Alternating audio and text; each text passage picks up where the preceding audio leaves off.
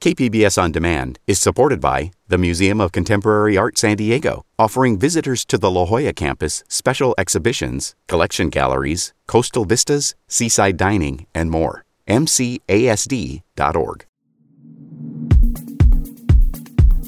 San Diego, Los Angeles, and San Francisco are in the top 10 cities nationally when it comes to having a working climate action plan. That's according to a new Brookings Institution report. Among the country's 100 largest cities, just under half have climate action plans. UC San Diego professor David Victor worked on the report. He says many more communities will have to adopt climate action plans for there to be meaningful impact. San Diego federal court judge Dana Sabraw says he wants to see more coordination from the federal government to find the parents of 545 immigrant children separated after crossing the border starting in 2017. At a hearing on Thursday, Sabraw asked the Department of Justice to help determine if any of the parents are still in its custody or if they know their whereabouts. The hearing is part of a conference meant to enforce a settlement that ended the government's family separation policy at the border in 2018. The next status hearing is set for December 4th. Flu season is upon us, and the county is offering free vaccines to make sure everyone gets vaccinated. Yesterday, county officials said free vaccines will be offered at various health clinics throughout the county through November 3rd. Hours and exact locations are available at countynewscenter.com or by calling 211. It's Friday, October 23rd. Happy Weekend Eve. This is San Diego News Matters from KPBS News. I'm Annika Colbert. Stay with me for more of the local news you need to start your day.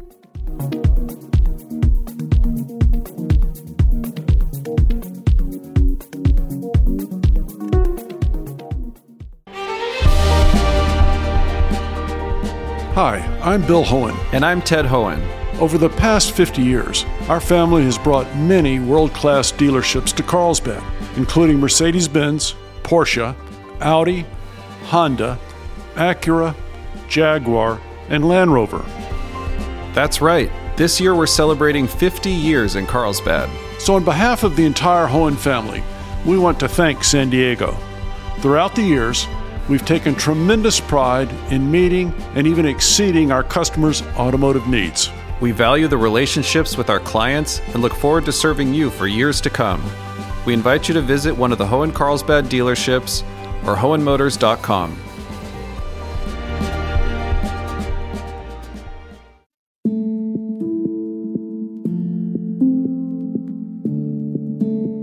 We are fact-checking some campaign mailers this election season, and for our next installment, we turn to the San Diego City Council District 7 race.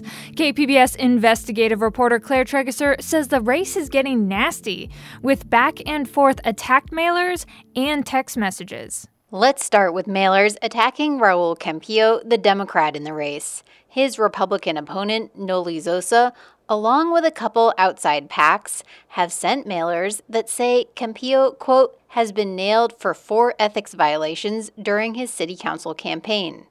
Campillo was fined by the San Diego Ethics Commission, but for a mistake with campaign materials, not an ethics violation.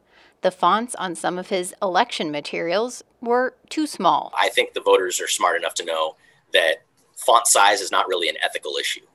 That's why it's highly misleading. Zosa defends the mailers. He was cited and fined, and everything is truthful. So he was cited 5 times for his unethical campaign practices. Campillo's campaign sent out text messages to voters that say, quote, Zosa has been under investigation for illegal solicitation of city officials for money. This refers to a city law that says it is unlawful for a candidate to solicit a political campaign contribution from any city employee with knowledge that the person is a city employee. Every single candidate is invited to a training on various rules, and they give you a list of like the 10 top do not do's. and one of them is soliciting city employees and city officials for donations. But it may be more complicated. The city law says it's okay if the candidate asks for money from, quote, a significant segment of the public that may include city employees, which may be what Zosa did. Candidates have been knocked for breaking this rule before. City Attorney Mike Aguirre was fined $1,500 in 2007, even though the Ethics Commission agreed he probably asked city employees for donations accidentally. The text also says Zosa's business was sued for civil rights violations and discrimination in 2017. That refers to a lawsuit that alleged Zosa's restaurant Dirty Birds was violating the Americans with Disabilities Act because it did not have adequate knee space, table height, or aisle width.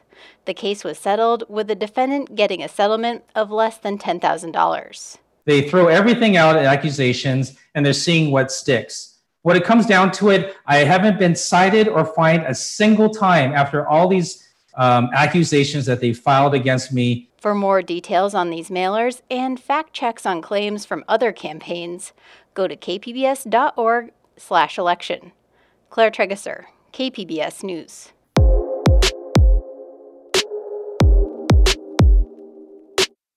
Oceanside could see big changes in its agricultural community with the North River Farms project. KPBS North County reporter Tanya Thorne gives us the detail on Measure L. Approval of Measure L could bring the North River Farms project to an area in Oceanside already dominated by commercial farms. The project includes 585 new homes, 80 acres of organic farming, a new fire station, and roadway improvements. But opponent Dennis Martinick with Let Oceanside Vote says project managers have been misleading on the farming plan and the traffic impact on North River Road. It's very obvious that they're building a housing development, 585 units. It's going to result in over 7,000 vehicle trips each day on a 2-lane road. Tanya Castaneda with Yes on L says roads will be expanded to accommodate the influx of traffic. She says the homes would be priced affordably for working families, but if Measure L doesn't get a yes vote, this land will revert to sprawl development of luxury homes on 2.5-acre lots with no public benefits. Martinick says the project site is on the last 12% of agricultural land in Oceanside. Voters will have to decide if the city's need for more housing is more important than keeping the existing farms. In Oceanside, Tanya Thorne, KPBS News. Californians are voting on a dozen ballot propositions this election, including Prop 24, which could tweak the state's new digital privacy law. Cap Radio's Nicole Nixon reports. California's new Consumer Privacy Act has been in effect for less than a year, but already its backers want to strengthen it. Prop 24 would create a new state agency to enforce that law and would triple fines for companies that violate children's online privacy. It would also give consumers more control over the data companies collect. Some advocates, like Consumer Watchdog President Jamie Court, say these are good things. This is the strongest protection in America we have now in California, and Prop 24 makes it even stronger. But others worry the initiative is riddled with loopholes and say it could lead to consumers paying to shield their sensitive information. The steps forward are minimal at best. And the steps backward are really problematic. That's Jacob Snow with the ACLU of Northern California. The two sparred over the issue this month in a virtual debate hosted by the Sacramento Press Club. Under current law, users have to check boxes to prevent companies from selling their data. Prop 24 wouldn't change that, but Snow says it should. It doesn't make privacy the default, which is the protection that Californians need, and the thing that will actually do the job of protecting people's privacy. But supporters worry if Prop 24 doesn't pass, tech companies will start to chip away at California's landmark privacy law. Court points out that in the year after it passed, special interest groups flooded the state capitol trying to gut the law. It is crazy, and this law will fall if we don't lock it into statute. Some argue that the current law should have more time before it's changed. The California Small Business Association says business owners spent time and money to comply, and a new law would cost them more. In Sacramento, I'm Nicole Nixon. You just heard about Prop 24. Now we have Prop 25. It's the only referendum on this year's ballot, and it'll determine whether California keeps its ban on cash bail. Cap Radio's Scott Rod has more. To understand Prop 25, you have to go back to 2018. Lawmakers voted to abolish the state's cash bail system, giving judges more control over defendants' pretrial release. They'd rely on computerized risk assessments to make their decision. The bail industry swiftly filed a referendum. Now it's up to voters to decide.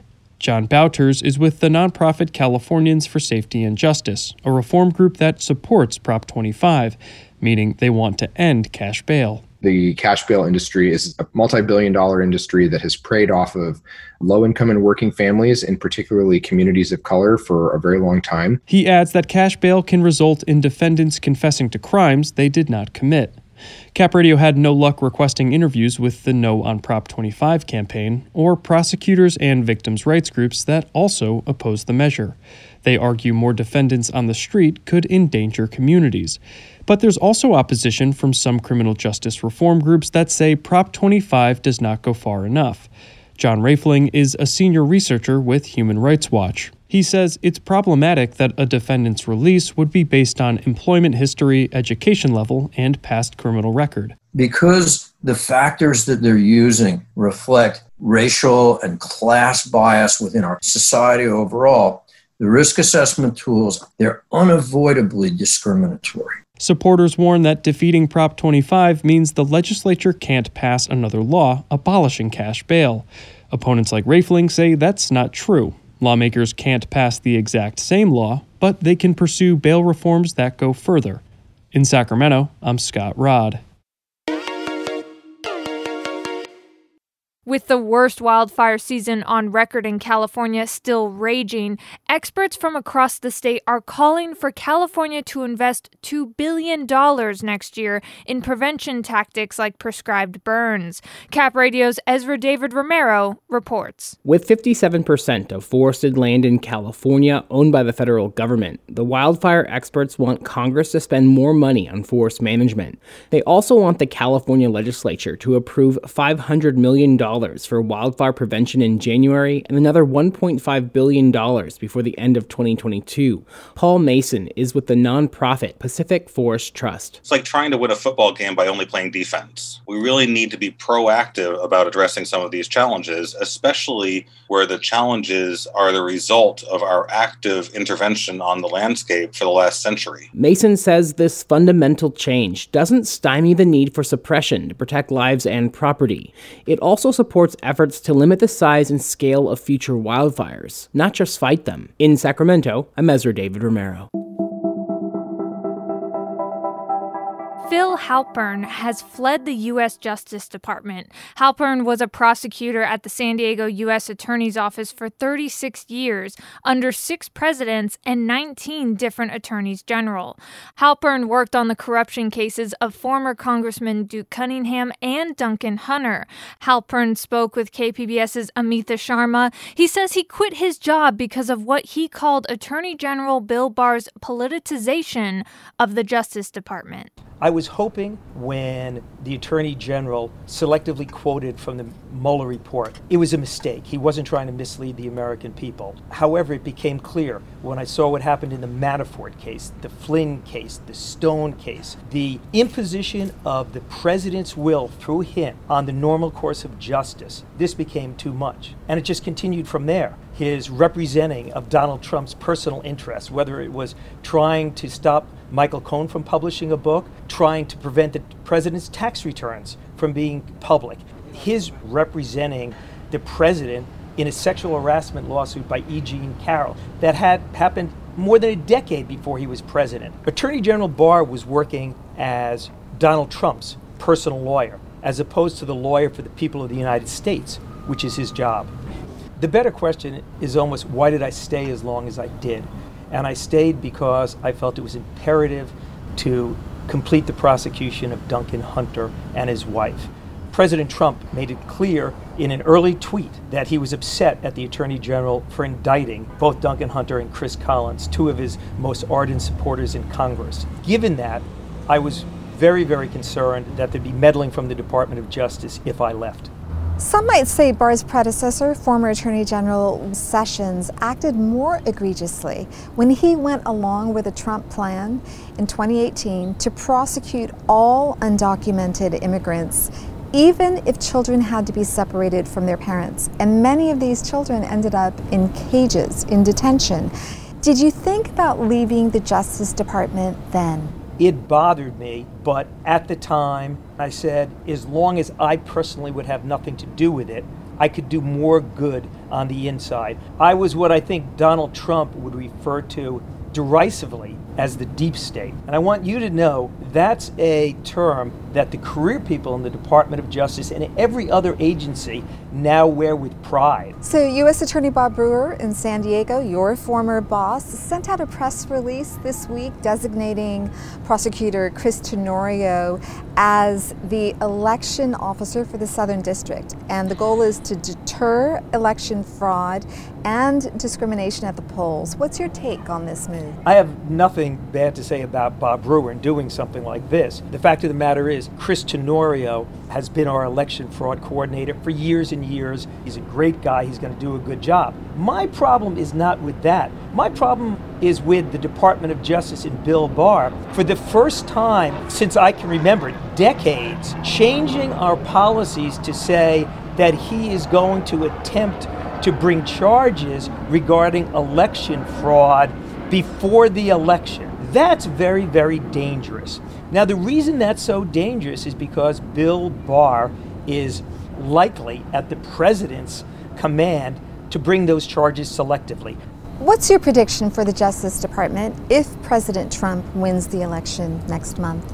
If you had asked me the same question a year ago, I'd say, don't worry, Amita, we have a strong democracy. We don't have anything to worry about in this country. We have the courts, we have the press, we're going to be fine. I can't say that now. If Bill Barr is put in charge of the Justice Department and Donald Trump of this country for another 4 years, I think our democracy is in risk. I think this country could slip into tyranny. So if Vice President Joe Biden wins the presidential election next month, what happens at the Justice Department? Well, it's simple. We're going to have an attorney general installed who follows the rule of law. We know what type of person Joe Biden is because we've seen that in 8 years as vice president. We're going to have the people of the United States be represented by the attorney general. And we're going to have an attorney general who is not a lapdog of the president. Phil Halpern, thank you so much for speaking with me today. Amita, it's been my pleasure. That was former U.S. Prosecutor Phil Halpern speaking with KPBS's Amita Sharma. Coming up on the podcast, watching the San Diego Opera's La Boheme from your car. It is the first drive-in opera, yes. You know, I know there have been a couple of other companies around the world right now who've been experimenting a little bit with drive-in opera, and it feels really exciting to be one of those maybe 3 companies. The challenges of staging a drive-in opera during a pandemic, that's next after this break.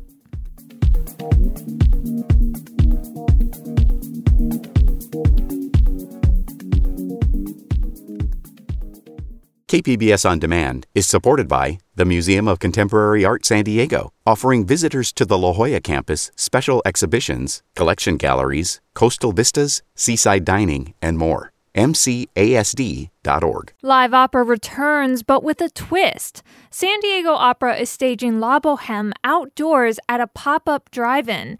KPBS arts reporter Beth Accomando previews what that experience will be like.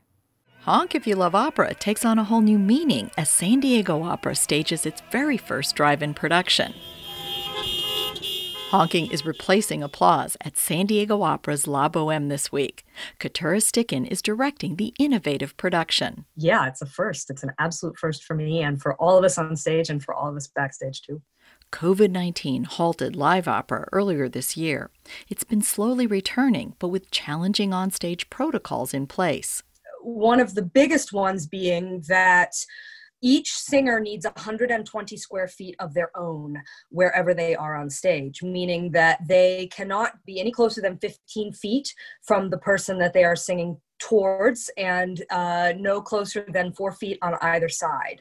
So that challenge changed the entire way that I had to think about the piece that I was putting together. Those protocols also affect the orchestra pit, says conductor Rafael Peari. For the orchestra, strings player is 6 feet, and the woodwind and brass is actually 12 feet. And for me as a conductor with the musician, I am treated as it will be a mixture in between woodwind and singers and everything. So it's also 12 feet between me and the next musician. Peari, the music director at San Diego Symphony, is making his debut with San Diego Opera and loving it. Opera itself, everything is so dramatic, and you get involved in this world and you feel and you cry and you get overjoyed for everything, but especially since, what is happening in the world, we have been deprived for this. So just the fact that we're being able to do it is going to bring a lot of excitement. Part of the excitement stems from the creative challenges of performing during COVID.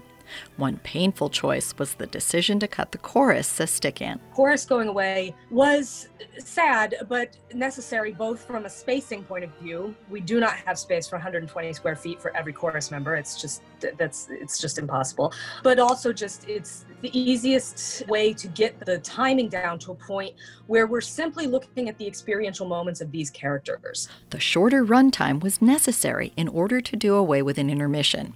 But these forced changes are leading to artistic choices that allow us to see La Boheme with new eyes.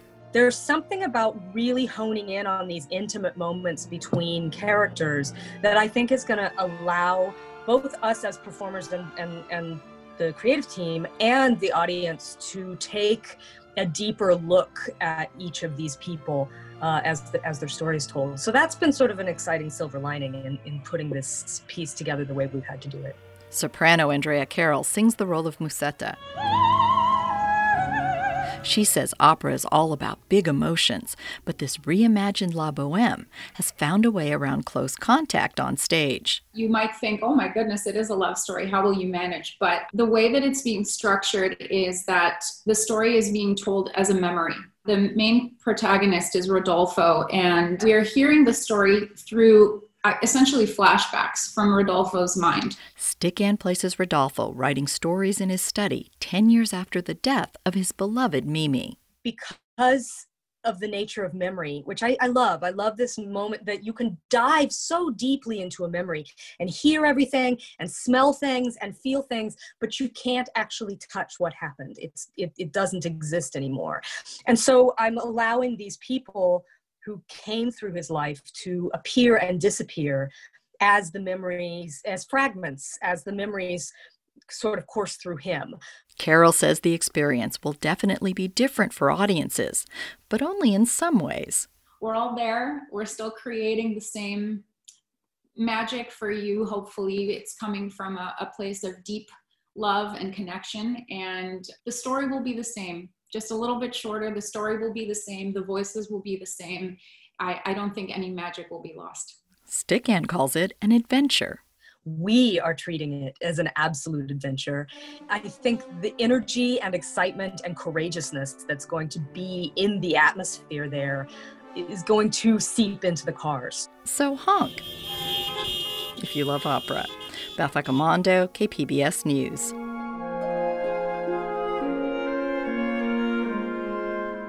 San Diego Opera's La Boheme at the Drive-In begins tomorrow at the Pechanga Sports Arena.